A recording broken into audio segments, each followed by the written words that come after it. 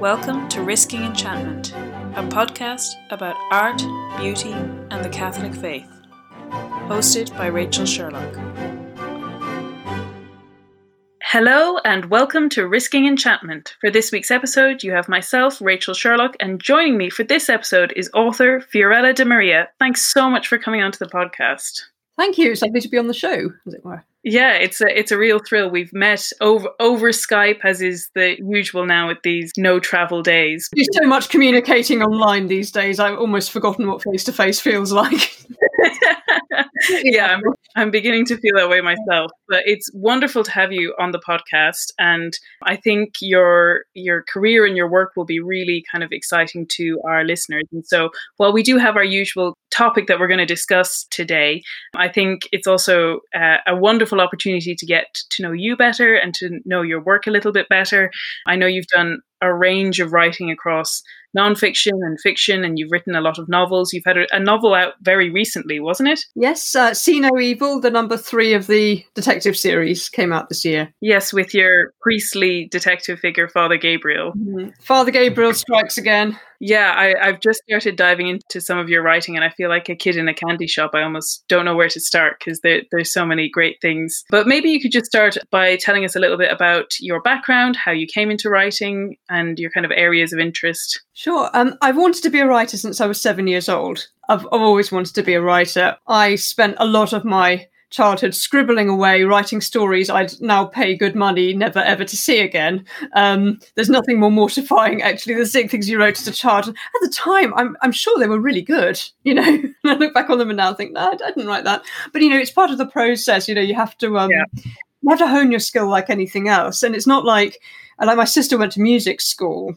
and, you know, with certain art forms, there's a very definite training path you can go down. Whereas if you're a writer, really, you read a lot and you write a lot, and you learn through trial and error. So it's always been a big ambition of mine. I've always loved reading, loved telling stories, particularly loved the past. I've always had a very, very keen interest in history. So it was probably inevitable that I would have started writing historical novels, and most of my books are set in the past, apart from possibly, I think, Do No Harm is set in the near contemporary period. It's sort of the noughties, but mostly my books are set in the past, yeah. Wonderful. I was just thinking there when you were saying about things that you wrote as a child. Being home with my parents at the moment has made me remember that at some point I was given a hand-me-down laptop, which I believe I vaguely remember writing poetry on. And my only hope is that old technology might actually be a harder nut to crack than old like bits of paper lying around the house. I think if anyone comes across that old laptop, they'll just give up hope at any chance of reviving it.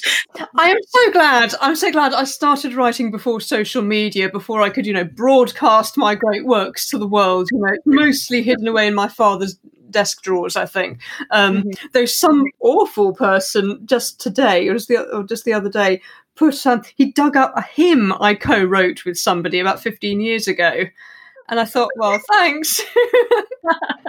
Everyone giving their opinion on it. So I was like, would it help if I said I'd disowned this now? But anyway, yes. I mean, that's the problem.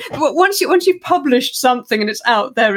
You just have to sort of live with it, you know. And it takes on a life of its own. That's it, absolutely. But in terms of the things that you've written more recently, I believe you're with Ignatius Press, though. Any of the books that we're talking about, that's where you can find them. And obviously they're also on Amazon and any of those places as well. But I'm really excited, especially about the Father Gabriel series. My godson's name is Gabriel, so I'm extremely excited to dive into them. And so once you had that kind of drive to do writing, I believe you went on to study English literature at Cambridge, was it?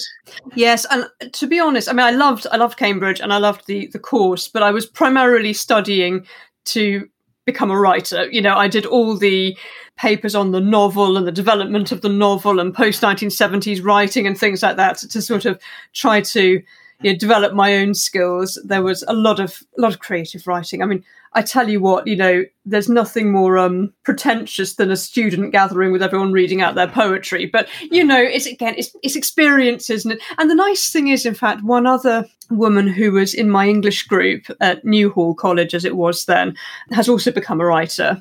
And she published her first novel last year. So, it's lovely, in fact, seeing the way we've all developed. And there's now a creative writing prize at the college that she helps to adjudicate and things. So that sort of very vibrant creative life has followed us, and helped us a lot, I think. So yes, spent my university years in Cambridge, got married, now living in leafy Surrey, pretending to be respectable. Surrey is so nice. I grew up in the West Country. It wasn't nearly as posh as this, tree-lined streets and things. And I've also went into bioethics. That was my day job, as it were, because you almost never can go freelance as soon as you leave university. It's the big myth we all live with when we're growing up, that, the big publishing deal falls into your lap when you're about 20 and, you never look back. I tell you what, never say to an aspiring writer, J.K. Rowling was rejected 27 times or whatever, because everyone says that to you when you're trying to find a publisher. George Orwell was rejected 40 million times or whatever. Look what happened to him. Because when you're trying to get published, you know perfectly well there are also thousands and thousands of aspiring writers there who just never get published, who don't become the most famous female author in the country or whatever. So, it's a hugely long process to actually establish yourself as a writer. So, everyone starts with a day job. But I think that certainly as a Catholic, you can get very strong feelings about what you ought to be doing. And this is something else I also say to aspiring writers, is that I had this very strong feeling that I was called to be a writer, but I thought I had to be a journalist because it seemed to me that journalism was where all the battles were. And actually, I was a hopeless journalist. It was just not my style at all. I need a good 80,000 words to get my ideas out. I do still do a little bit of feature writing and, book reviews from time to time, but, it just wasn't my scene. And sometimes, you just have to listen to that still small voice telling you where you really need to be, or else you can end up just trying to force yourself down a road that's just already not suitable. So tried my hand up to journalism and all sorts of things. I only went completely freelance last year. The usual step is you have your full-time day job, then you go part-time, which I did some years ago, and then eventually when you've got the contacts and you can actually do it, you jump. But it's a terribly difficult thing to do. It's very it's a very big moment. Yeah, absolutely. I feel like I resonate with a lot of what you've been saying there, especially in the journalism thing. When I was in secondary school, if I'd gone to any guidance counsellor to say, I'd be interested in writing, I think they'd have said, well, the only kind of writing that's left in the world is journalism. Do journalism. And I had no interest in that. So I think we can get very focused in on one avenue. And I think the other thing is that I think in some ways the day job can be very helpful, because I certainly look back on myself at university and it's a very set perspective, and actually getting out into the world and seeing a bit of life and a bit of ordinary life for a lot of people is actually very helpful. But bioethicist sounds like a very big jump, but clearly it melded very well with your work. Yes, I think really I was very involved with all that at university, and so it was a fairly natural progression, even though it seems like a bit of a jump from English literature. I was a researcher, so all the research skills I learned at university sort of came into play there, and I did eventually write a book, so a non-fiction book, really sort of consolidating all the work I've been doing over those years. But I think what you said about having to get out into the world is really important, because certainly I get sent manuscripts from time to time from aspiring writers who are very, very young, usually who are teenagers. And you can see the potential there and you can see the talent there. But writing's not like, say, being a chess player or a mathematician. You actually have to be an adult, really, and you have to have some level of maturity and just life experience for things to come out. Other things, it's different. I think that's why sometimes people have maybe an unrealistic expectation about how soon you can become a writer. But for example, my 7-year-old daughter is a mathematician.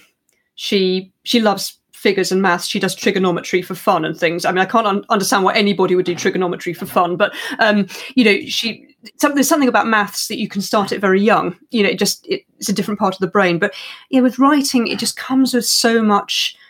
With baggage, I think, you have to have had certain life experiences. You have to have sort of a well of emotion. I think that's what I try to describe it as. It's like having an emotional well that you draw out of, because obviously you don't have to have experienced things that you write about, because that's what creativity is about. It's about creating new ideas and new characters and things. But there has to be that sort of that emotional experience that makes it all come to life. And if that's not there, if you've had a blissfully sheltered life, it's not even to do with age necessarily. If you've had a blissfully sheltered existence and never really struggled very much, nothing much has ever happened, that's wonderful. That is a very, very great thing to have happened to you. It's not going to make it easy to write, because you're just not going to have those tools there, I think. Yeah. And I think that's all really so important about giving yourself time. I feel like we're in this day and age, we're so focused on productivity and that sense of like who's done what by what age. And in some ways we shine a light on so many celebrities who are so young and achieve incredibly wild amount of success before they're 25, let alone 30, that can feel very daunting to people looking at what they want to do with their life and saying, well, why haven't I achieved it yet? And, I think there's a more patient and a more prayerful way that we can approach it, which is to say in God's time and not necessarily on our little scale of success.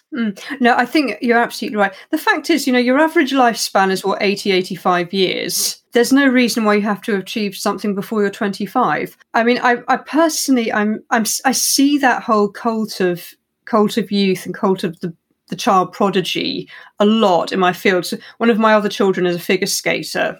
And of course, they are pushed so much to try to get it to international level very, very young. And I actually think it's wrong, because I think that it does mean that children don't get a childhood and they're pushed and pushed into situations they are not at all prepared for physically, emotionally.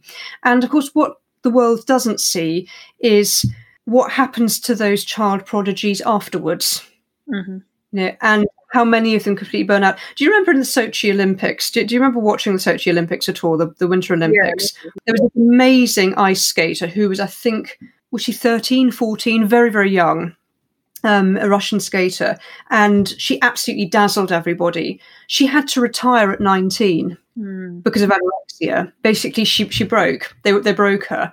And if they'd let her wait until she was in her 20s, when her body would have been completely fully developed, when she would have had the maturity to be able to cope with being on an international stage with the media looking at her, she could have had a very nice, long, successful career. And I think, unfortunately, that pressure, that sort of obsession we've got with trying to achieve things almost before you're 20 has created this situation in all sorts of fields where the majority of people give up because they think you have to have achieved everything, when you're a teenager.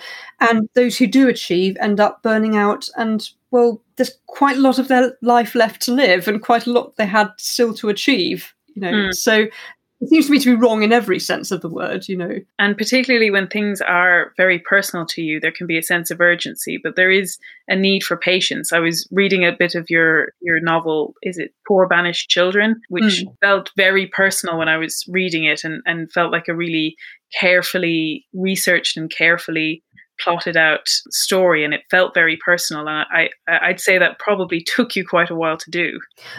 Yes, I mean that almost is a case in point, because it was my third novel. In fact, it was my first novel with Ignatius Press, but my first two novels were published by a smaller publisher, and I waited until my third novel to even try and write that book, because I'd always wanted to write a book about the Mediterranean slave trade because it's been so much part of my own ancestry, but I wanted to make sure I was completely confident creating a story like that before I started. So I wrote two other novels first, just to really hone my writing skills. And then I started work on that. And yes, it was 2 years in the writing, because it was basically a year of research and then a year of writing. And by that stage, I was trying to deal with children and things like that, so which tends to break up the flow rather a lot. But, that was one of those projects. I could not have written that when I was 21. Yeah. There were just certain things that had to have fallen into place before I could write it.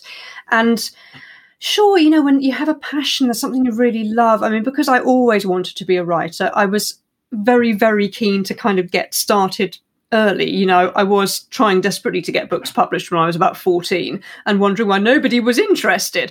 But looking back on it, like, oh, crumbs. And I can just imagine the acquisitions editors just put that in the return of post. But, I'm now doing what I always wanted to do. But, it takes time, and no one should be afraid of that. I think if you're an aspiring writer in your early 20s and you're writing your first novel, trying to find a publisher, you're going through that whole process, it's okay. Just, take a deep breath, let it happen. It may not happen quite when you intended, but if it's meant to happen, it will, Yeah, I think that's wonderful. And I think it's so great for you to be able to share that experience, because it can feel very mystifying when looking in from the outside, that books just sort of magically appear on bookshelves, and how does that happen? So I think it's so wonderful to get a real insight into the actual reality of that.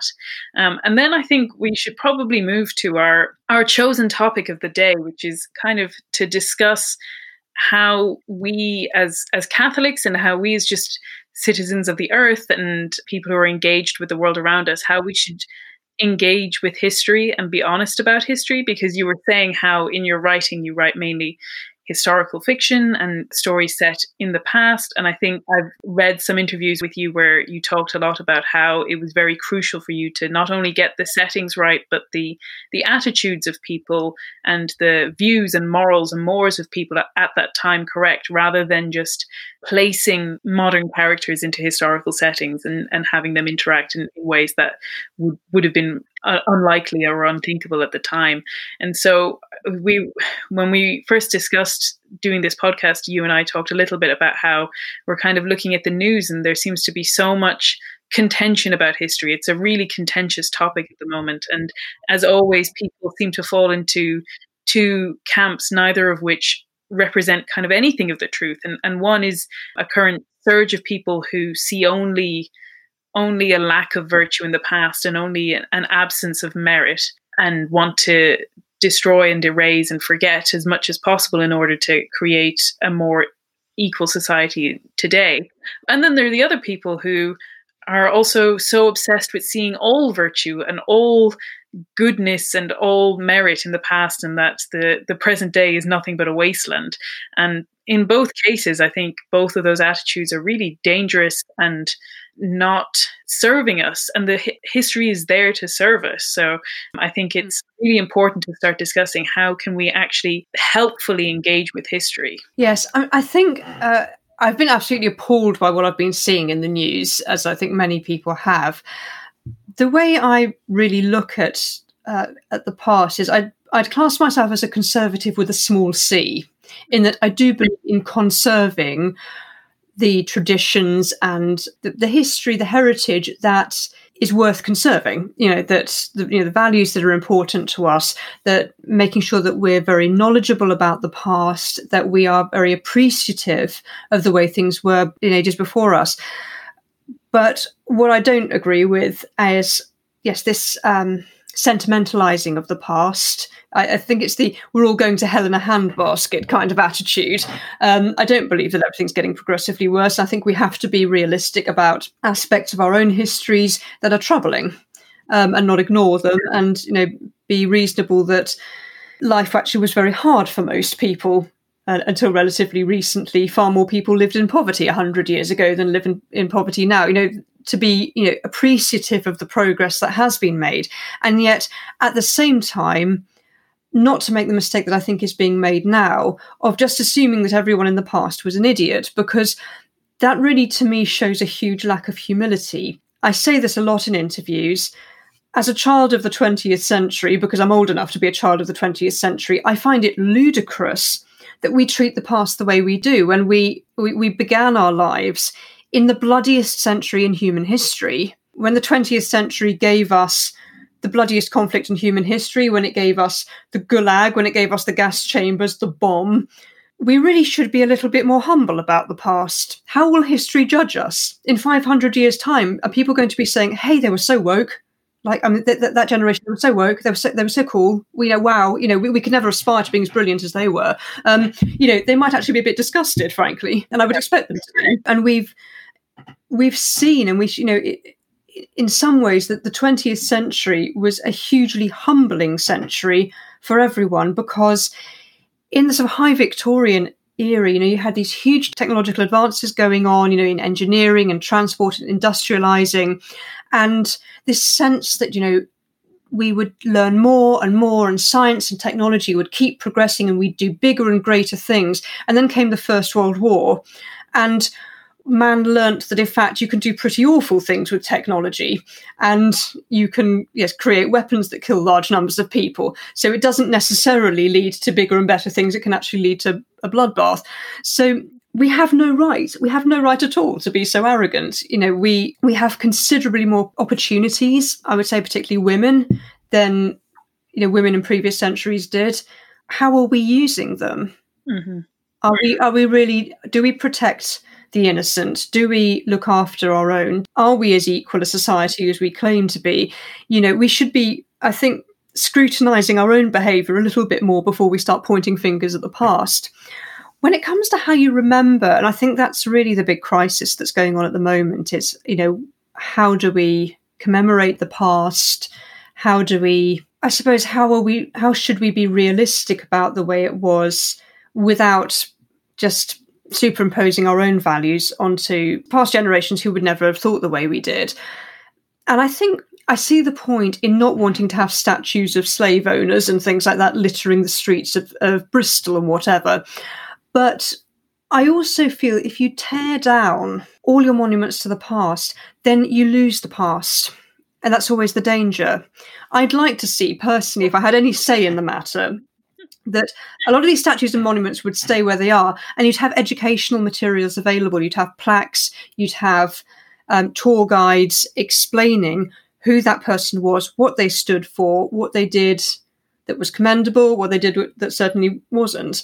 But I think if you remove those monuments, then you may actually play into the hands of your own enemies, because how do I put this?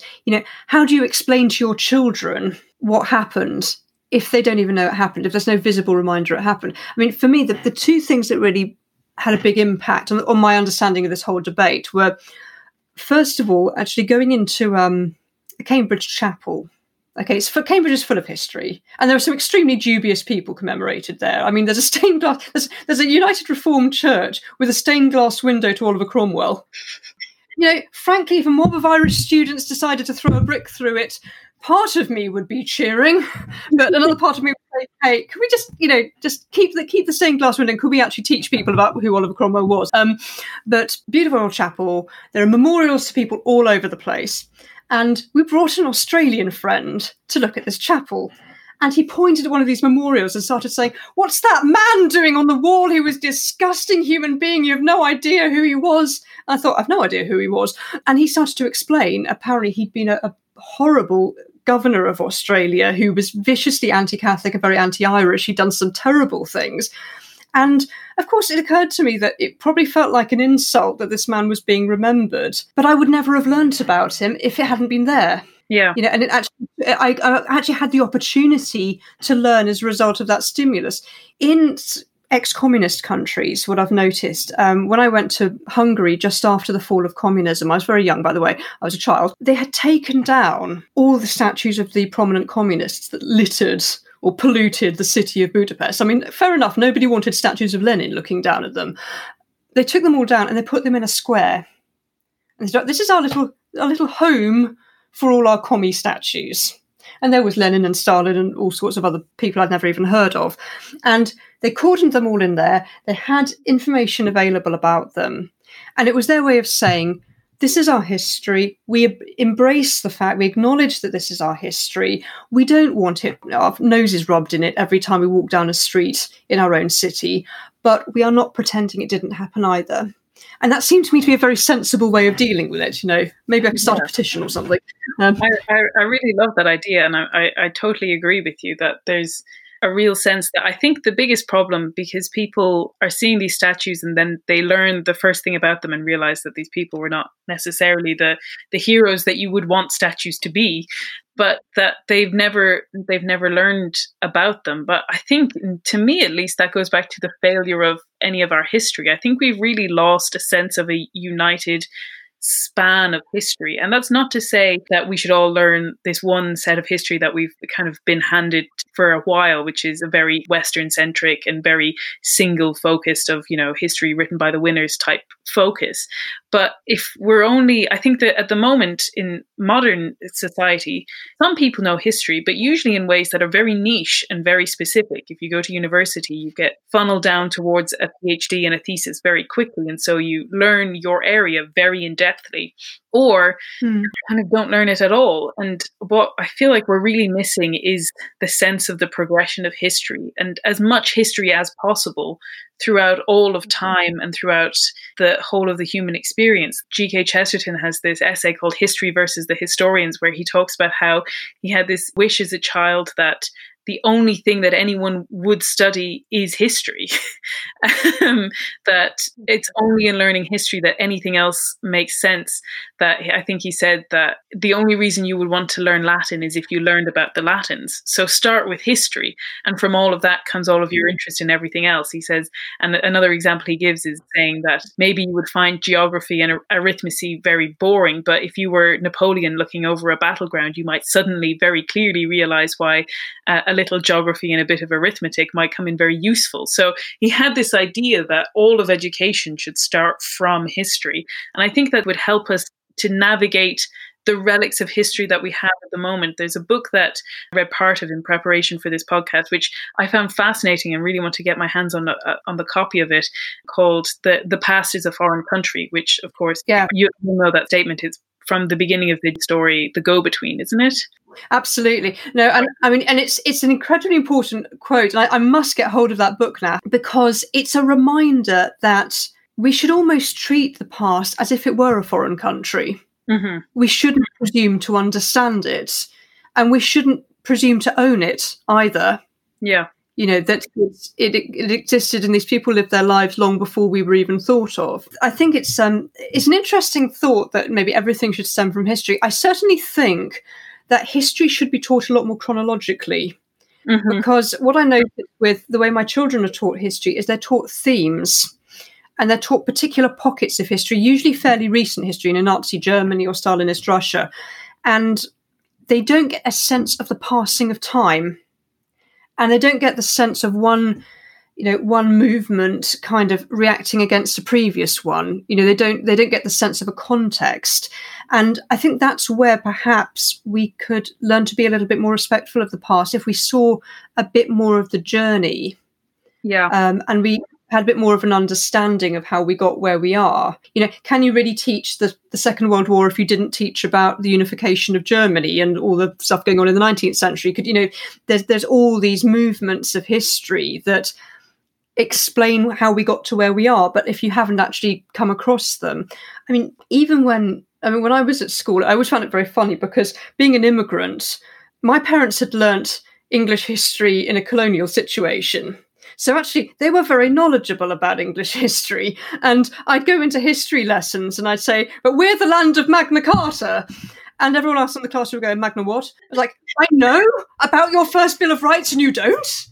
I know the name of the guy who came up with the first parliament, and you have never learned this. Because I suppose you lose a sense of who you are if you don't understand any of that. It's 1984, isn't it? It's communism. Actually, it has shades of sort of the Cultural Revolution and that sort of raising of the past. And I think certainly that tendency to, certainly within literature, to try to make historical novels basically modern novels in period costume is very insidious. I think it's part of that sort of complete lack of imagination about the way people were in the past. The first time I became aware of that was years ago when the film Titanic came out. I have never watched Titanic. I have no desire to watch a film about a ship getting hit by an iceberg, but I gather it was pretty good entertainment. And it was pointed out that they took so much trouble over the research, everything down to the patterns on the plates served in the dining room on the Titanic were correct. Mm-hmm. Not a single word that came out of anyone's mouth was remotely believable. And that's that complete discrepancy. So obviously, when I'm researching my books about the past, of course, I make sure I get the fashions right, and I make sure they're eating the right food and they're wearing the right, the right shoes or whatever, and all of the rest of that. But I want them to be convincingly of their time. That is a much bigger leap of the imagination, and it means, a little bit of humility about who you are, but it also means just peeling away a lot of your assumptions about the past, and also assumptions about your own superiority. And it can be very difficult to do. I found it very difficult, for example, when I was writing Poor Banished Children, to recreate a society where people had slaves and had no problem with it. I had to stop myself from allowing the characters to express qualms they would not have had, when every bone in your body rebels against that. And yet for it to be convincing, I couldn't have them being basically 1960s bleeding heart liberals dressed up in, I can't remember what they wore in the 17th century. That was about 10 books ago now. But, just as pirates. Yes, most of them were pirates. So it can be very, very difficult. But I think it's just, in a way, if you can't do that, then don't write historical fiction, because it's an insult, and it is actually dangerous, because you are pretending that the past was a very different place. Yeah. And ironically, I think it can have the effect of hurting the very people it's intended to help. I mean, I do notice a lot, for example, in period dramas that are made now. Again, production values are great. They're always in the right clothes. They're always eating the right food. There's always a gay character who everyone really accepts, and everyone really loves him. And, he'll burst into floods of tears on the shoulder of a policeman. Can you imagine any man in the 1930s doing that to a policeman? When it was illegal, it wouldn't have been, oh, bless your heart, don't worry. It would have been, well, you're nicked. And he would have been arrested. But, in a way, by sort of trying to make it out that everyone really didn't have a problem with this in the past, they're ignoring how difficult it actually was if you lived that lifestyle in the past. So they're not even doing a favour to the very people they claim to be helping. Absolutely. It's an absurd situation. It's like, why would you do that? It would be like, me sort of writing something where, everyone really likes Catholics all the time. I know perfectly well that until about the 1960s, actually, in this country, if you were Catholic, you were regarded as a foreigner and a bit strange. And I'd be insulting my own past if I pretended it was any other way. Yeah, I think we can have a sense of nuance. Where I kind of roll my eyes is when people get really nitpicky over, say, diverse casts in films that are very, very obviously bombastic and silly, and maybe in some way historical. But what I'm saying is I think we can have a differentiation of genre. There are adventure comedies set in the past that do not need to live up to the historical accuracy that we're demanding in a serious historical fiction. I was thinking it recently because I was watching the National Theatre Live. They had their production of A Midsummer Night's Dream for streaming. Oh yes, I saw that. Yeah. On YouTube, which was excellent. But I was thinking, nobody was expecting Shakespeare to be accurately representing Athens in the 12th century BC in A Midsummer Night's Dream. And in a similar way, I mean, I might lose the confidence of listeners if I admit to this, but I'm a particular fan of Guy Ritchie movies, and I enjoy thoroughly the recent King Arthur movie that he had, which opened with a giant demon gold elephant. And so if anyone at all was to complain about the diverse cast in that movie, I was like, well, at the point that it opened with the giant gold elephant, maybe you should have been out at that point, because this is not a film that is trying to teach you history. I kind of restrain against feeling like we should be curmudgeons in every kind of genre that touches on history at all. But I think you are absolutely correct in saying that when we put this veil over history and pretend it was a different way to what it was, you're actually doing a disservice to people who then encounter the reality of history and are incredibly let down by it and cannot imagine. And I think what you're saying about humility is so, so important. I think I was saying this exact thing myself.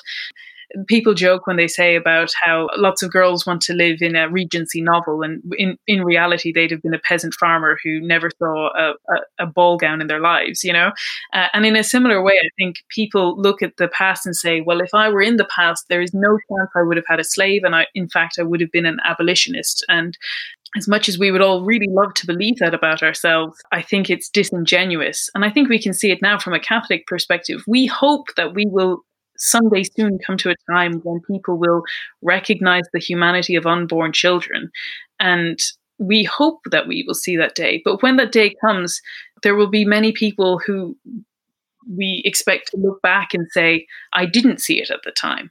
And it was not clear to me at the time. And, you know, we all live in a modern, diverse world. We all know wonderful, good, kind, generous people who happen to be pro-abortion. That the idea that you could look back into your past and say, well, it would be unthinkable for someone like me to have ever countenanced that some person who is a person is actually less than me. And that is not to excuse the sins of the past, but rather to recognize our own capacity for evil in a way, that the idea that virtue is easy and that it is always to hand and that everyone will see the obvious virtue at all times. I was thinking when we were saying about erasing the past, that book, The Past is a Foreign Country, has a really interesting point where it talks about how we're so disconnected from the past that those relics don't serve to do anything to us anymore. Like those statues would be beneficial if they actually taught us something. And I have a quote here where it says, but we also preserve, I suggest, because we are no longer intimate enough with that legacy to rework it creatively. We admire its relics, but they seldom inspire our own acts or works. Past remains survive not to educate or emulate, but only to be saved, precisely because preservation has become a prime end in itself. It tends to preclude all other uses of the past. Yes, I wonder, is that sort of an archaeological history? History in a way.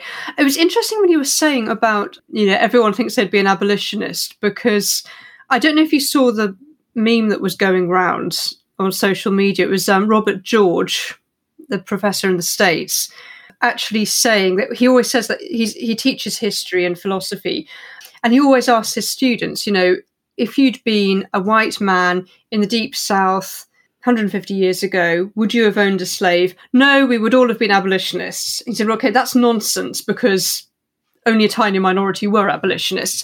And his criteria, what he set out, the questions was, what would lead you to take a risk? What would lead you to be hated and mocked and ridiculed by the overwhelming majority of people? What would lead you to be abandoned by your friends and possibly your family? What would lead you to lose your job or give up your career prospects? That is what it would have been to be an abolitionist. Is there any cause for which you would be prepared to do that now? If not, you probably would not have been an abolitionist. Any more than you would have been a resistance fighter in Nazi-occupied France or whatever. I mean, I think in fact, in The Abolition of Woman, I started it off by saying, I like to think that if I'd lived 100 years ago, I would have been a suffragette. But of course, I don't really know, because everyone loves a rebel, but not usually when they're rebelling. I remember a Dutch woman talking about how everyone's granddad was in the resistance. Everyone's grandparents. No one was ever a collaborator, interestingly. Everyone was in the resistance. And in fact, if they had all been in the resistance, there would never have been an occupation. But the majority of people, you know, for all sorts of reasons, not even bad reasons, do not join the unpopular risk-taking minority. And for, you know, possibly because they've got a family, or they've got, you know, all sorts of reasons why, you know, they can't stick their necks over the parapet. But I think it's that sort of awareness of the fact that we probably would not be the overwhelming majority of people are not the ones who take the risks, who stand up, who are prepared to be martyrs. Yeah, I think, you know, as Catholics, we hope if we had lived in a time of martyrdom that, yes, that we would have been prepared to go to the gallows. And yet, part of me is quite glad I'm unlikely to be put to the test. With Our Father, we do ask not to be led into temptation and all of the rest, because, in fact, it's better if you're not placed in that position, really. You know, we all know our weaknesses, or we should do. I always think of the Flannery O'Connor quote, one of her short stories, where she says, I don't think I could be a saint. Maybe I could be a martyr if they killed me quick. Yes, I remember, and I think that's how most of us will think. Yeah, I think maybe if they crept up on me from behind and I didn't have even time to think about it, you know. Yes, you know, let's face it. You know, we all know that or we should consider that we are a very privileged generation, and we have a level of opportunity and safety that previous generations didn't necessarily have. So I think the whole relationship with history is a difficult one, and it's certainly for a writer, it opens up so many questions all the time. I mean, when I'm writing, one of the things I try to do is I try to immerse myself as much as possible in the period. Mm-hmm. Now, obviously, the more recent it is, the easier it is to do that. It's not so hard to do it when you're talking about the 1620s. Mm-hmm. You have to really dig out those documents, particularly because there's very little, in fact, written about the female experience of the slave trade, interestingly. A lot about the male experience, very little about the female experience. But, for example, when I was writing about the First World War, I read newspapers from the time, I looked at posters, I had First World War music playing constantly, because I just wanted as much as possible to get a sense of what it was like. And one of the really difficult things I discovered is you actually have to read the primary sources as far as possible, not even necessarily the memoirs of those who were there, because even memoir reconstructs the past. I found it very, very interesting. When I was writing about the First World War, I had 2 books by Vera Brittain, the great, I don't know if you've come across her book, The Testament of Youth. She was a nurse during the First World War. She had a very tragic war. She lost her fiancé, her brother, a lot of her very close male friends. And one of the books I had was her memoir, which she wrote years later, where she reflected on her war experience. The other was a collection of letters she had written to various people, her fiancé, her brother, and that. The interesting thing is, the impression she had of the war in the letters is completely different to the impression she gives in the memoirs. Mm-hmm. For example, in one of the early letters, she says, I've just read about these terrible atrocities being carried out by Germans against, Belgian civilians. How can good, upstanding Englishmen not enlist? They should all be at the front. And then in her memoir, she writes, well, this ludicrous propaganda was put out that none of us really believed, that there were these atrocities being carried out. That wasn't so long ago. She had already forgotten that she herself did not regard it as so ludicrous and was completely taken up with it.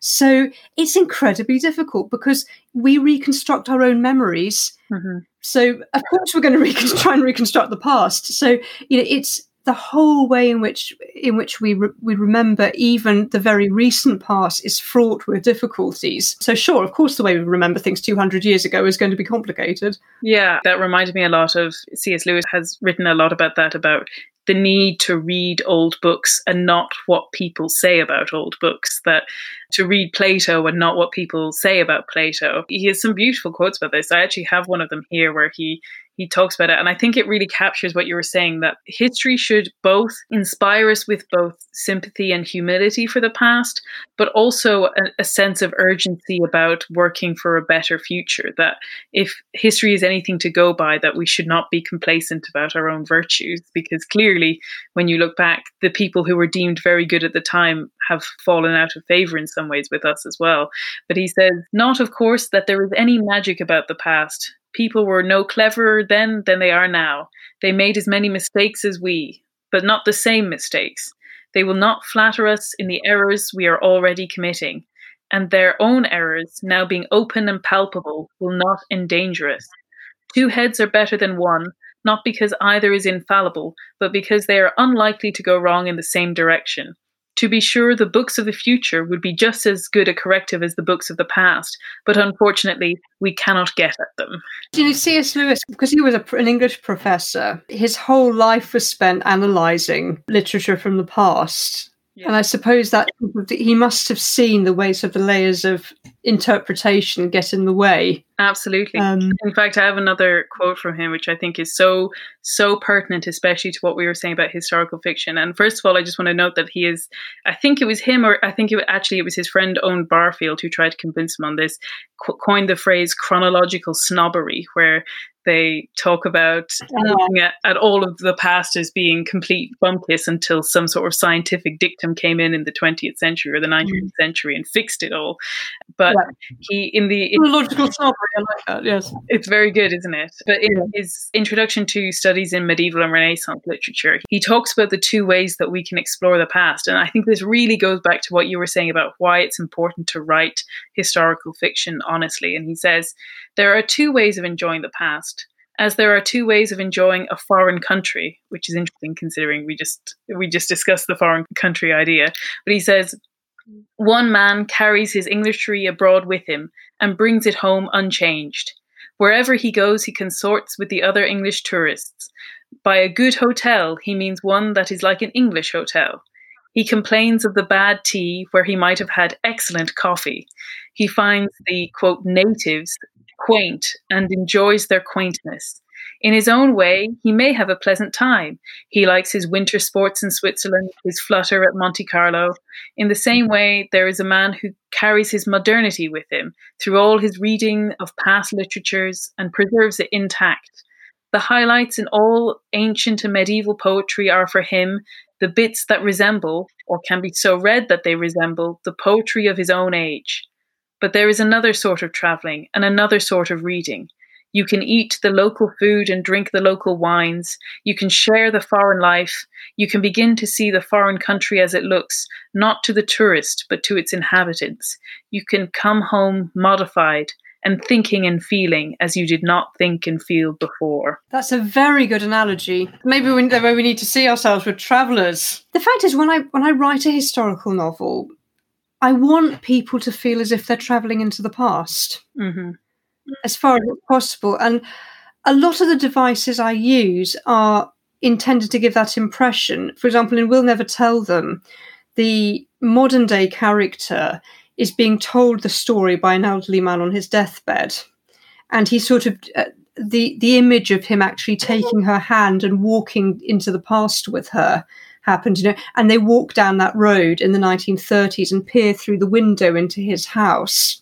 Because in a way, that is what he's trying to do by talking to her. He is literally trying to guide her into the past and make it real for her.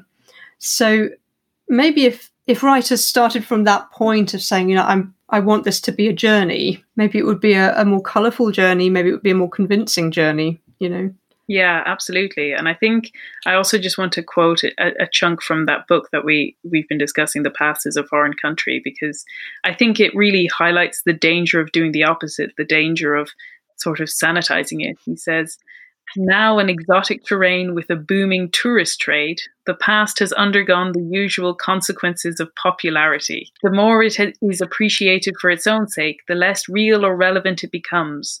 No longer revered or feared, the past is swallowed up by the ever-expanding present.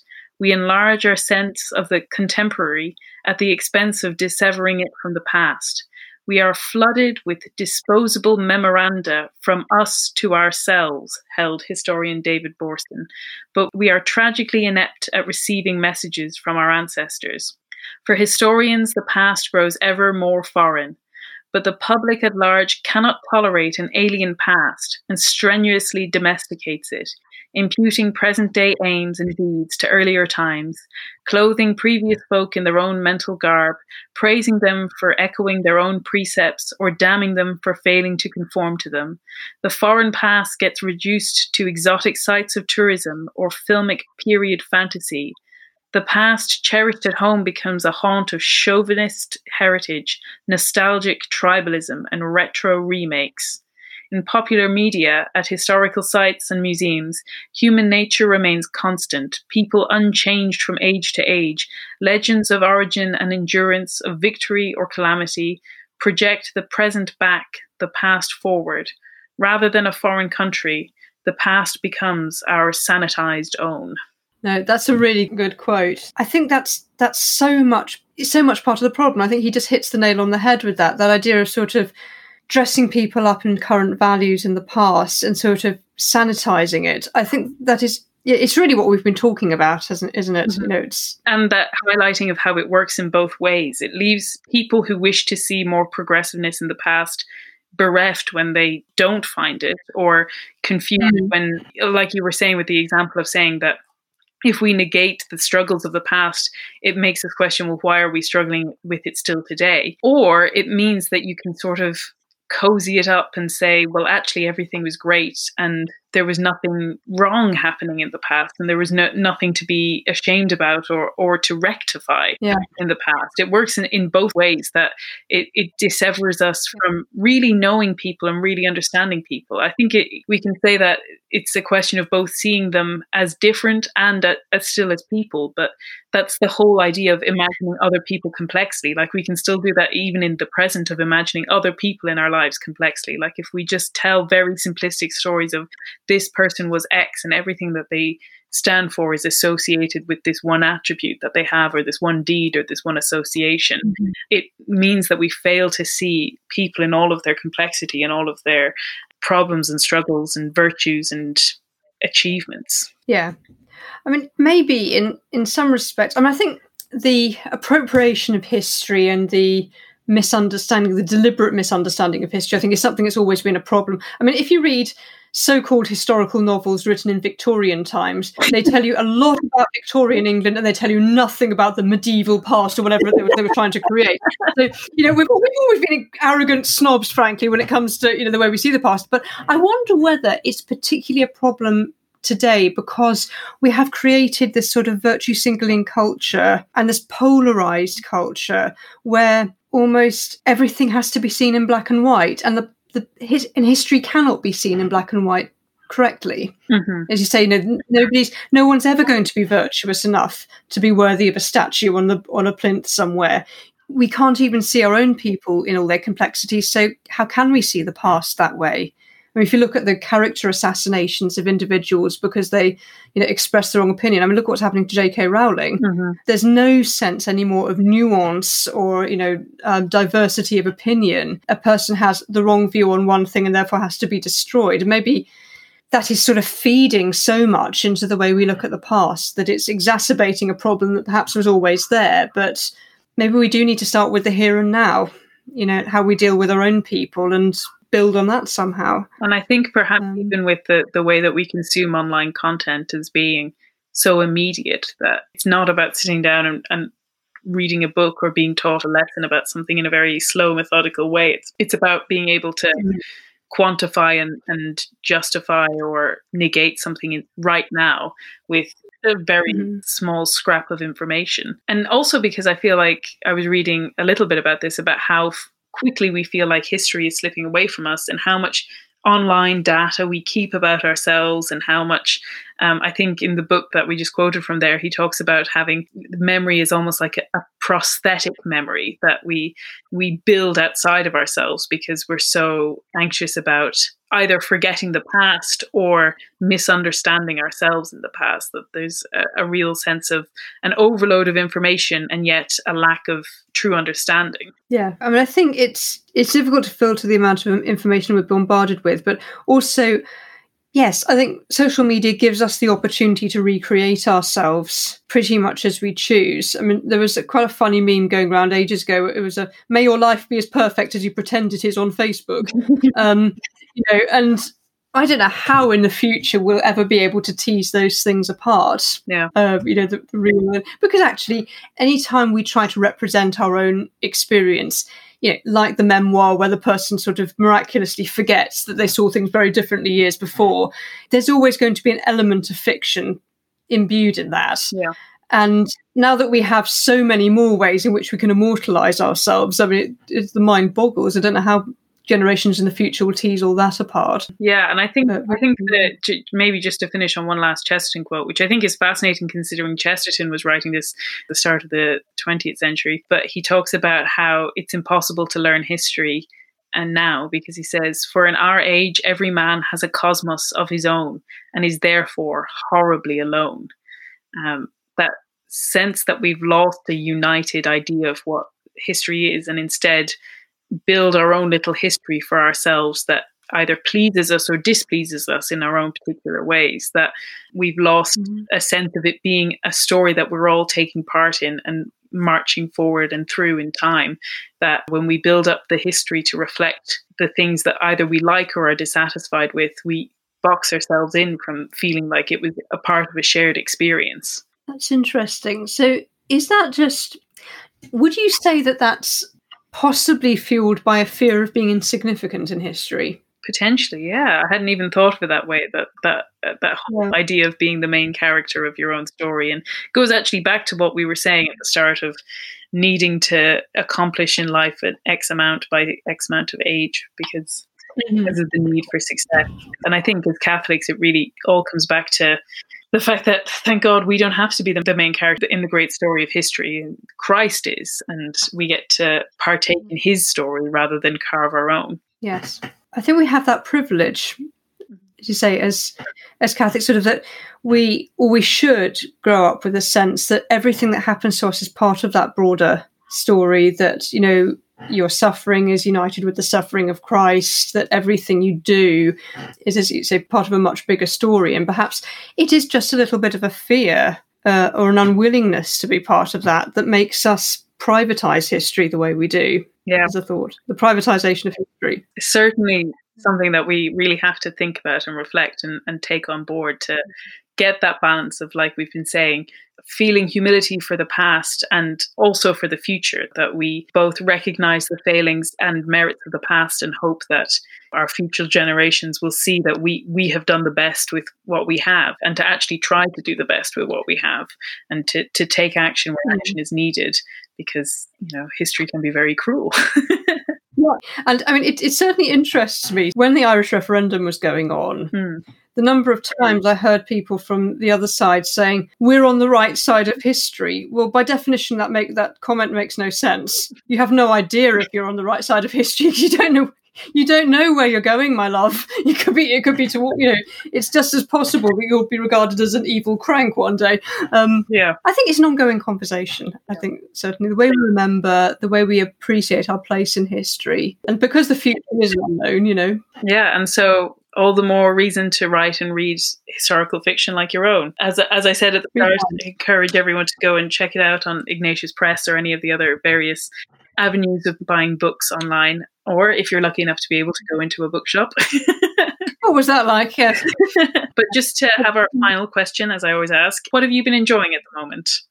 Well, do you know, I was going to start talking about whatever book I've been reading and things, but what I have been enjoying is just being with my family. Wonderful. I have been in lockdown for 3 months, and you know, what I have really enjoyed are the little things like playing epic games of Uno around the kitchen table, and baking, and you know, making smoothies and drinking them in the garden and things. It's just it's been those little details that I've really appreciated, and I thought, you know, I hope that's what we'll remember of lockdown. Yeah, I think actually I might say something a little bit similar. I've been commenting on some of those things in the previous episodes, but my dad recently asked me to try out a recipe he saw in the Financial Times for vanilla ice cream. And I used to be very into making homemade ice cream. So I have an ice cream churner, like one of those things that you put in the freezer. And I will see if I can, I know the FT is behind a paywall for a lot of it, but I will see if I can link this recipe. I will warn listeners that it does actually contain 60 milliliters of vodka in it, which okay, not for the children, possibly then. Yeah, I'm sure for a family you could leave it out. You can definitely, I see what they mean in the taste. It gives like a coolness to the taste that takes a little bit of the sweet edge off it. And I think it's the consistency in terms of the way that like alcohol doesn't freeze or whatever. But yeah, it was just, it's a really lovely thing, especially, I know this episode will be coming out a bit later, but we're recording it in the summer to sit down and have a bowl of ice cream with some strawberries or some berries. And I think that's a real simple pleasure of summer. And also the other benefit of the ice cream is that it requires quite a lot of egg yolks, which leaves you with a lot of egg whites to make a simultaneous pavlova. So you get two desserts for the price of one. Sounds really good. No, I'll have to try this. I'll find something else instead of the vodka. Oh, hey, who knows? It could just be a grown-up treat. It could. They can have the ice lolly, you know, the Nutella ice lolly. I mean, maybe that's a good reason to just keep it all for yourself. Like I said, the vodka goes in just at the end, and I think it says in the recipe you don't need to put it in. So if anyone wants to make it sans vodka, I'm sure it's more than acceptable. Well, you have to try, if you like that, you have to try Bailey's ice cream. Oh, yes, I would love that. Yeah. That is unbelievably naughty. Yes, I have discovered all sorts of awful weight gaining recipes over the last 3 months. Amazing. So thanks so much for coming on to the show, Fiorella. It's been an absolute joy having you. That's been lovely. No, it's really interesting conversation. Thank you. And hopefully we'll have you on again at some point. Yes, absolutely. Well, and I have a website. Do look me up, fiorellademaria.com. Fiorella de Maria, and I'll link. I have show notes on all of the episodes, so if you're looking for the links to that, it'll be in the show notes. And similarly, as I said, check out all of her stuff on Ignatius Press. You are, as far as I know, you are wisely not readily available on social media, so I have no social media handles to call out. I do LinkedIn. Yeah, that's about as far as I go. Thank you for listening to this episode of Risking Enchantment. I hope you enjoyed it. Just have one announcement here to make at the end, which is just to let you know that if you wish to get email notifications whenever we post a new episode, there is a form that you can fill in on my website, rachelsherlock.com. If you go to the podcast page, at the bottom of the page there is a form which just requires your name and your email address, and you will get an email notification for whenever we post new episodes. I hope you're all keeping well and looking forward to talking to you again in the next episode. Thanks for listening. Goodbye. This has been Risking Enchantment. Music by Kevin MacLeod. You can follow me on Instagram and Twitter with the handle @SeekingWatson. And you can find out more about me and the podcast at rachelsherlock.com. Thank you and God bless.